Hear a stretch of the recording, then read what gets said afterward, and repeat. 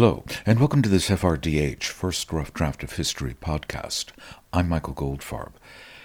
This podcast is being recorded as the Russian invasion of Ukraine enters its third week. Militarily, the war is characterized by two primary factors: the glacial pace of the Russian advance and the relentless bombardment into rubble of the Ukrainian villages, towns, and cities that are putting up such fierce resistance against the invader. This has upset certain journalistic calculations. At the end of the first week of the war, reporters started heading to Odessa on the Black Sea coast, west of the Crimean Peninsula. It's clear Vladimir Putin wants to gain control of all of Ukraine's Black Sea coastal area, and Odessa is the jewel in the crown. But stubborn resistance in the town of Mykolaiv, which stands between Crimea and Odessa, means the jewel has yet to face the expected onslaught, which has given me plenty of time to think about the city. My family has roots there. My father's paternal grandfather hailed from Odessa, and from an early age I was told of the connection. Part of my identity is being an Odessan Jew, a very particular identity in the Jewish diaspora. Odessa was founded as an open city by Catherine the Great, and Jews flocked there. They had more freedom than in the tiny shtetls, and with that freedom developed a blasphemous sense of humor and became more secular and political. In my last podcast, I spoke at length with Tom Duvall about Putin making 21st century war for 19th century reasons. Tom also has some family roots in Odessa.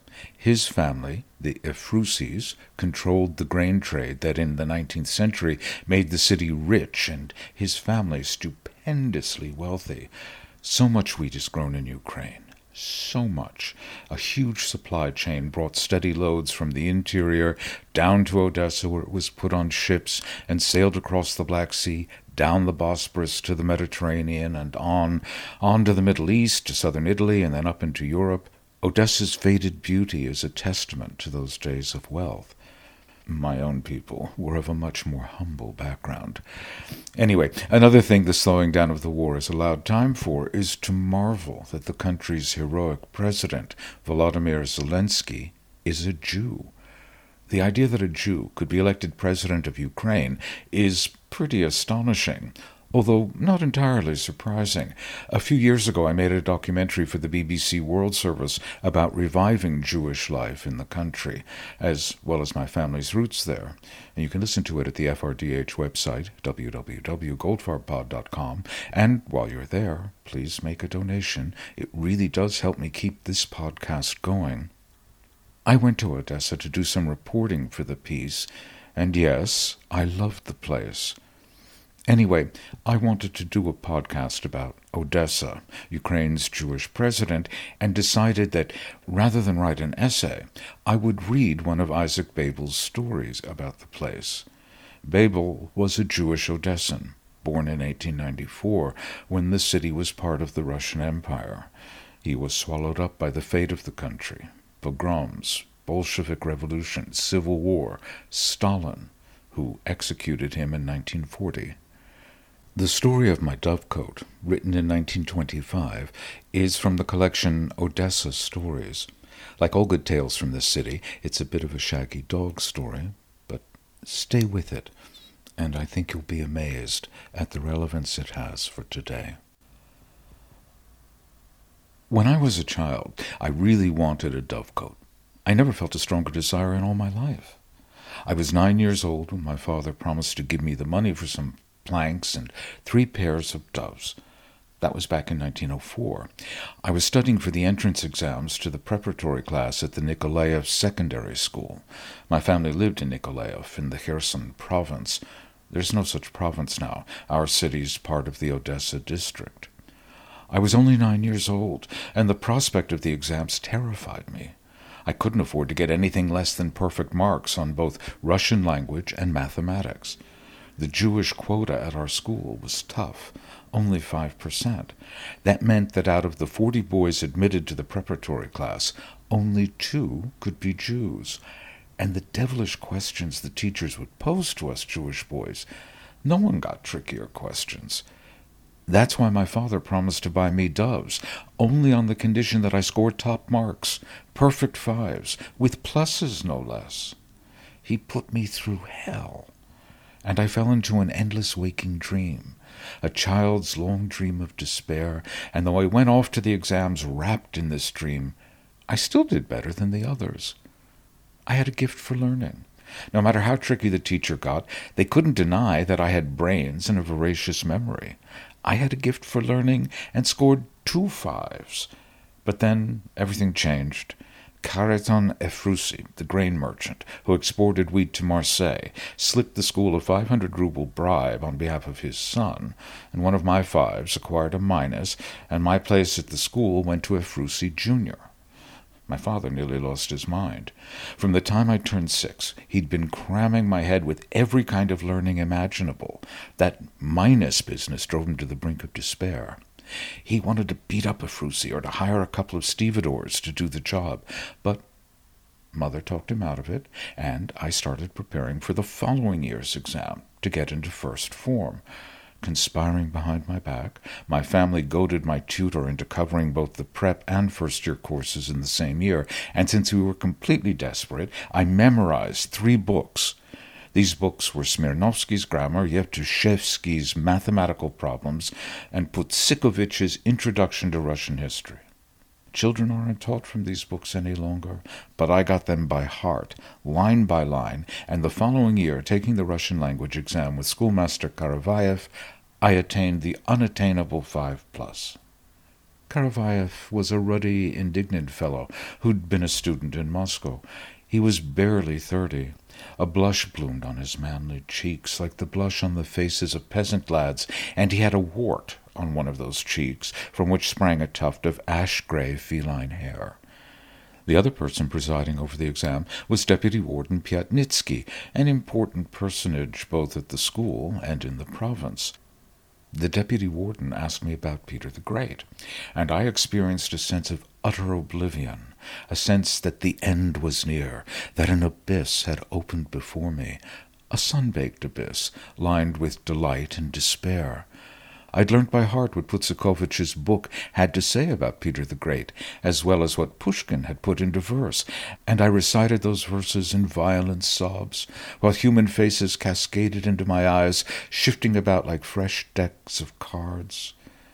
The faces kept getting shuffled in the depths of my eyes, while I stood there trembling, straightening my back, hurriedly shouting Pushkin's verses with all my might. I shouted and shouted for a long time, with no one putting a stop to my mad rambling. All I saw through my crimson blindness, through the sense of freedom that had come over me, was Pyatnitsky's old face bending towards me with its silvery beard. He didn't interrupt me, and made only a single comment to Karavayev, who was delighted for me and for Pushkin. "What a people, these Yids of yours," the old man whispered. "They're possessed, I tell you." And when I stopped, he said, "Well done, little friend. Off you go. Tell your father that you've been accepted into the first form." And I ran home to our shop. In our shop, a peasant customer sat scratching his head, frozen with indecision. As soon as he caught sight of me, father abandoned the peasant and demanded I tell him the whole story. He believed every word without a moment's hesitation. Shouting to the clerk to close up the shop, he ran off to Sobornaya Street to buy me a hat with the school emblem. Poor mother barely managed to free me from this madman's grip. She said that the newspapers would announce the names of all the boys accepted to the secondary school, that God would punish us, and that people would laugh at us if we bought a uniform ahead of time. Mother was pale. She was interrogating fate in my eyes, gazing at me with bitter pity as if I were a cripple, because she alone knew just how unlucky our family was. All the men in our line were too trusting, too liable to act without thinking, and we had no luck at all. My grandfather had once been a rabbi in Belaya Tserkov, but they drove him out for blasphemy, and he lived another 40 years in loud disgrace and poverty, learning foreign languages, and then began going mad in his 80th year. Uncle Lev, father's brother, had studied at the yeshiva in Volozhin. In 1892 he escaped conscription and abducted the daughter of a quartermaster serving in the Kiev military district. Uncle Lev took this woman to California, to Los Angeles, abandoned her there, and died in a madhouse among Negroes and Malays. That left only mad Uncle Simon, who lived in Odessa, Father, and me. But Father was too trusting. He offended people with the raptures of first love, and they never forgive him for this, deceiving him mercilessly. So Father came to believe that his life was governed by some malicious fate, an enigmatic creature that dogged his every step, and with which he had nothing in common. And so, out of all the men in my family, Mother had no one but me. Like all Jews, I was small and frail, and my head ached from too much learning. Mother saw all this clearly. She had never been blinded by her husband's beggarly pride, his strange belief that our family would someday be stronger and richer than others in this world. She didn't expect any success, was afraid to buy me a uniform ahead of time, and only allowed a large portrait of me to be taken at the photographer's. On 20th September 1905, a list of the boys admitted into the first form was posted at the secondary school. My name was among them. All my relatives showed up to have a look at that paper, and even Shoyle, my great-uncle, tramped over to the school. I loved that sly old braggart because he sold fish at the market. His fleshy hands were moist, coated in fish scales, and smelt of marvelous cold worlds. Shoyle also differed from ordinary people by virtue of his tall tales about the Polish uprising of 1861. Back in the old days, Shoyle had been an innkeeper in the Skvira. He saw the soldiers of Nicholas I shoot Count Godlewski and other Polish insurgents dead. Or maybe he didn't. I now know that Shoyle was nothing but an old ignoramus and a naive liar, but I've never forgotten those tales of his. They were good. And so even foolish Shoyle tramped over to the school to read the list with my name on it, and in the evening he danced and stomped around at our impoverished ball. In his great joy, Father arranged a ball and invited all his associates, the grain merchants, the estate brokers, and the traveling salesmen who sold agricultural machinery in our district. They sold their machines to any and everyone, these salesmen. They were a regular terror to peasants and landowners. You just couldn't get rid of them without buying something. These traveling salesmen are the shrewdest and liveliest of all the Jews. That evening they sang Hasidic songs, which were made up of only 3 words, but dragged on and on with lots of funny inflections. Only those who have celebrated Passover with the Hasidim or spent time in their noisy synagogues in Bolin can recognize the beauty of those inflections. And old Lieberman, who taught me Hebrew and the Torah, he was also there. Monsieur Lieberman, my family called him. That evening he drank more Bessarabian wine than he should have. The traditional silk tassels slipped out from under his red vest, and he raised a toast in my honor in Hebrew. The old man congratulated my parents in his toast, saying that I had defeated all my enemies at the exam. I had defeated those Russian boys with their fat cheeks, as well as the son of our own rich vulgarians.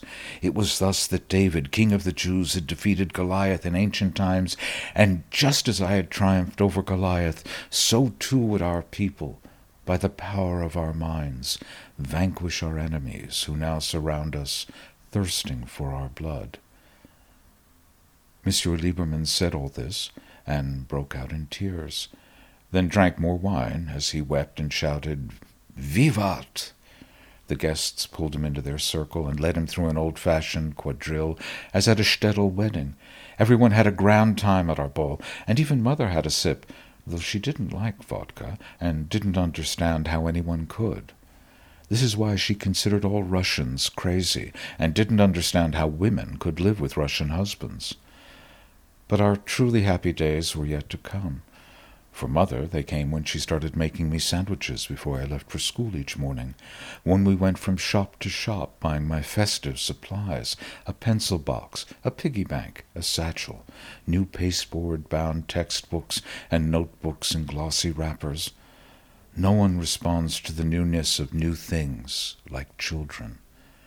They shudder at the smell of them, like dogs on a hare's trail, and experience a kind of madness that later, as adults, we come to call inspiration. and this pure, childlike sense of ownership over new things spread to Mother as well. It took us a whole month to get used to the pencil box and to the early morning gloom when I'd drink tea at the edge of the big, brightly lit table and pack my books in my satchel. It took us a whole month to get used to our happy life, and it was only after the first quarter was over that I remembered about the doves. Everything was in place, ready and waiting, the rouble and a half for the birds, as well as the dovecote, which old Schoyle had built from a wooden crate. The dovecote was painted brown. It had nests for 12 pairs of doves, slats of various widths on the roof, and a special grating I came up with myself, which would make it easier to lure strays. Everything was prepared. On Sunday, 20 October, I started out for the market on Okhatnitsky Square, but I ran into some unexpected obstacles. The story I'm telling here, that is, the story of my enrollment in the first form of secondary school, took place in the autumn of 1905. Tsar Nicholas was about to grant the Russian people a constitution, and orators in worn-out coats kept clambering up onto podiums in front of the city council to make their speeches. There was shooting in the streets at night, and Mother wouldn't let me go to the market. On the morning of 20 October, the neighborhood boys were flying a kite right in front of the police station, and our water carrier, neglecting his duties, strolled up and down the street, red-faced and pomaded. Then we saw the sons of the baker Kalistov drag a leather vaulting horse out into the road and start doing gymnastics. No one interfered, and the policeman, Semernikov, even egged them on, telling them to jump higher. Semernikov wore a homespun silk waist sash that day, and his boots were polished as they had never been polished before. It was the sight of the policeman out of uniform that really frightened Mother. That's why she wouldn't let me go. But I sneaked out into the street through the backyards and ran to the market, which is all the way down by the railway station. I found Ivan Nikodimych, the dove seller, in his usual place at the market. As soon as I got to the old man, I bought a pair of cherry-red doves with tattered, colorful tails, and a pair of crested ones, putting them in a bag under my shirt. I had 40 kopecks left after the purchase, but the old man wouldn't sell me a breeding pair of Kryukov doves for that price. What I liked about Kryukov doves was their beaks, short, sandy, friendly. 40 kopecks was a fair offer, but the hunter set a high price and averted his yellow face. At the end of the trading day, seeing that there were no other takers, Ivan Nikodimych called me over. Everything went my way, and it all went badly. Sometime before noon, perhaps a little later, a man in felt boots walked across the square. He stepped lightly on swollen legs, lively eyes burning in his haggard face. "Ivan Nikodimych, pack up your wares. The Jerusalem grandees are getting themselves a constitution up in town. Old man Babel caught his death at the fish market on Rybnaya."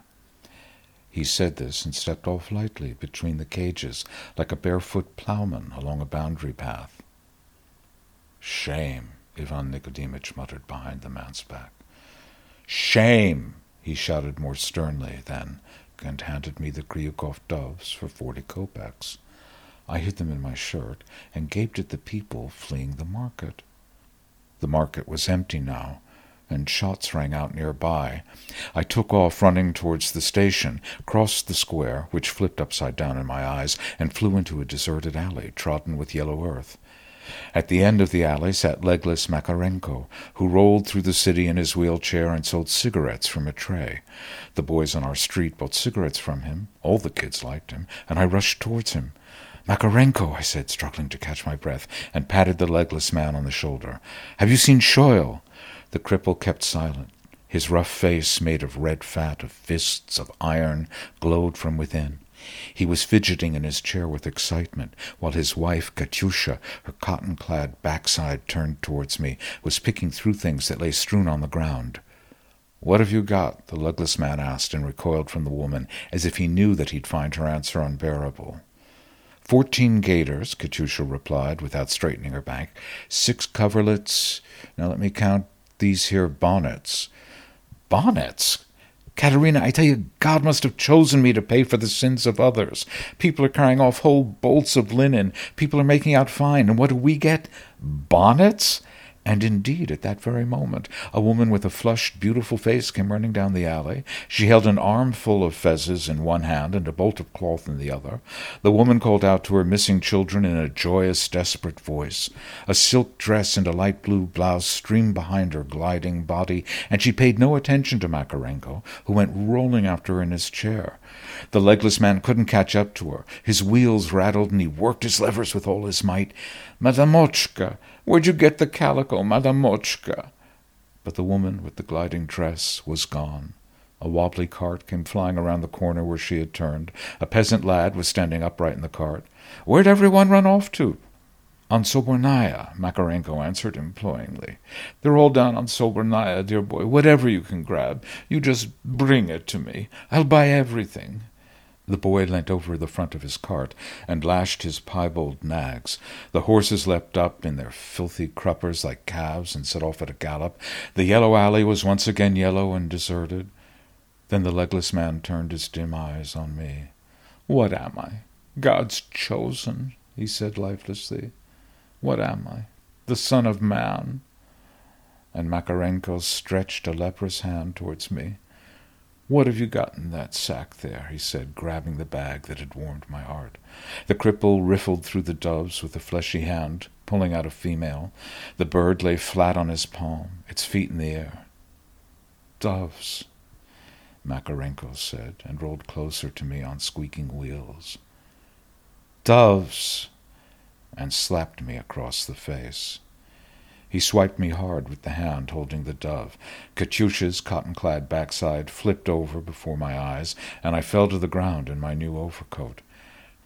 "Gotta stamp out their seed. Can't stand their seed. And their stinking men."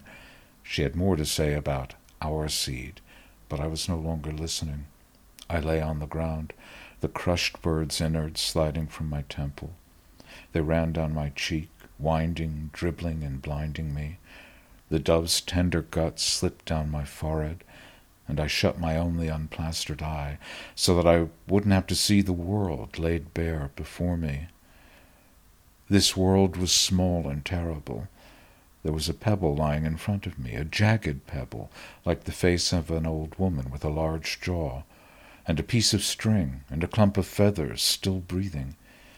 My world was small and terrible. I shut my eyes so that I wouldn't have to see it, and pressed myself into the earth, which lay beneath me in soothing silence. This trodden earth had nothing in common with our lives, nothing in common with the anticipation of exams in our lives. Somewhere far away, disaster galloped along this very earth on a big horse, but the sound of its hoofs was growing weaker, vanishing, and calmness, that bitter calmness that sometimes comes over children during calamities, suddenly obliterated the boundary between my body and the unmoving earth.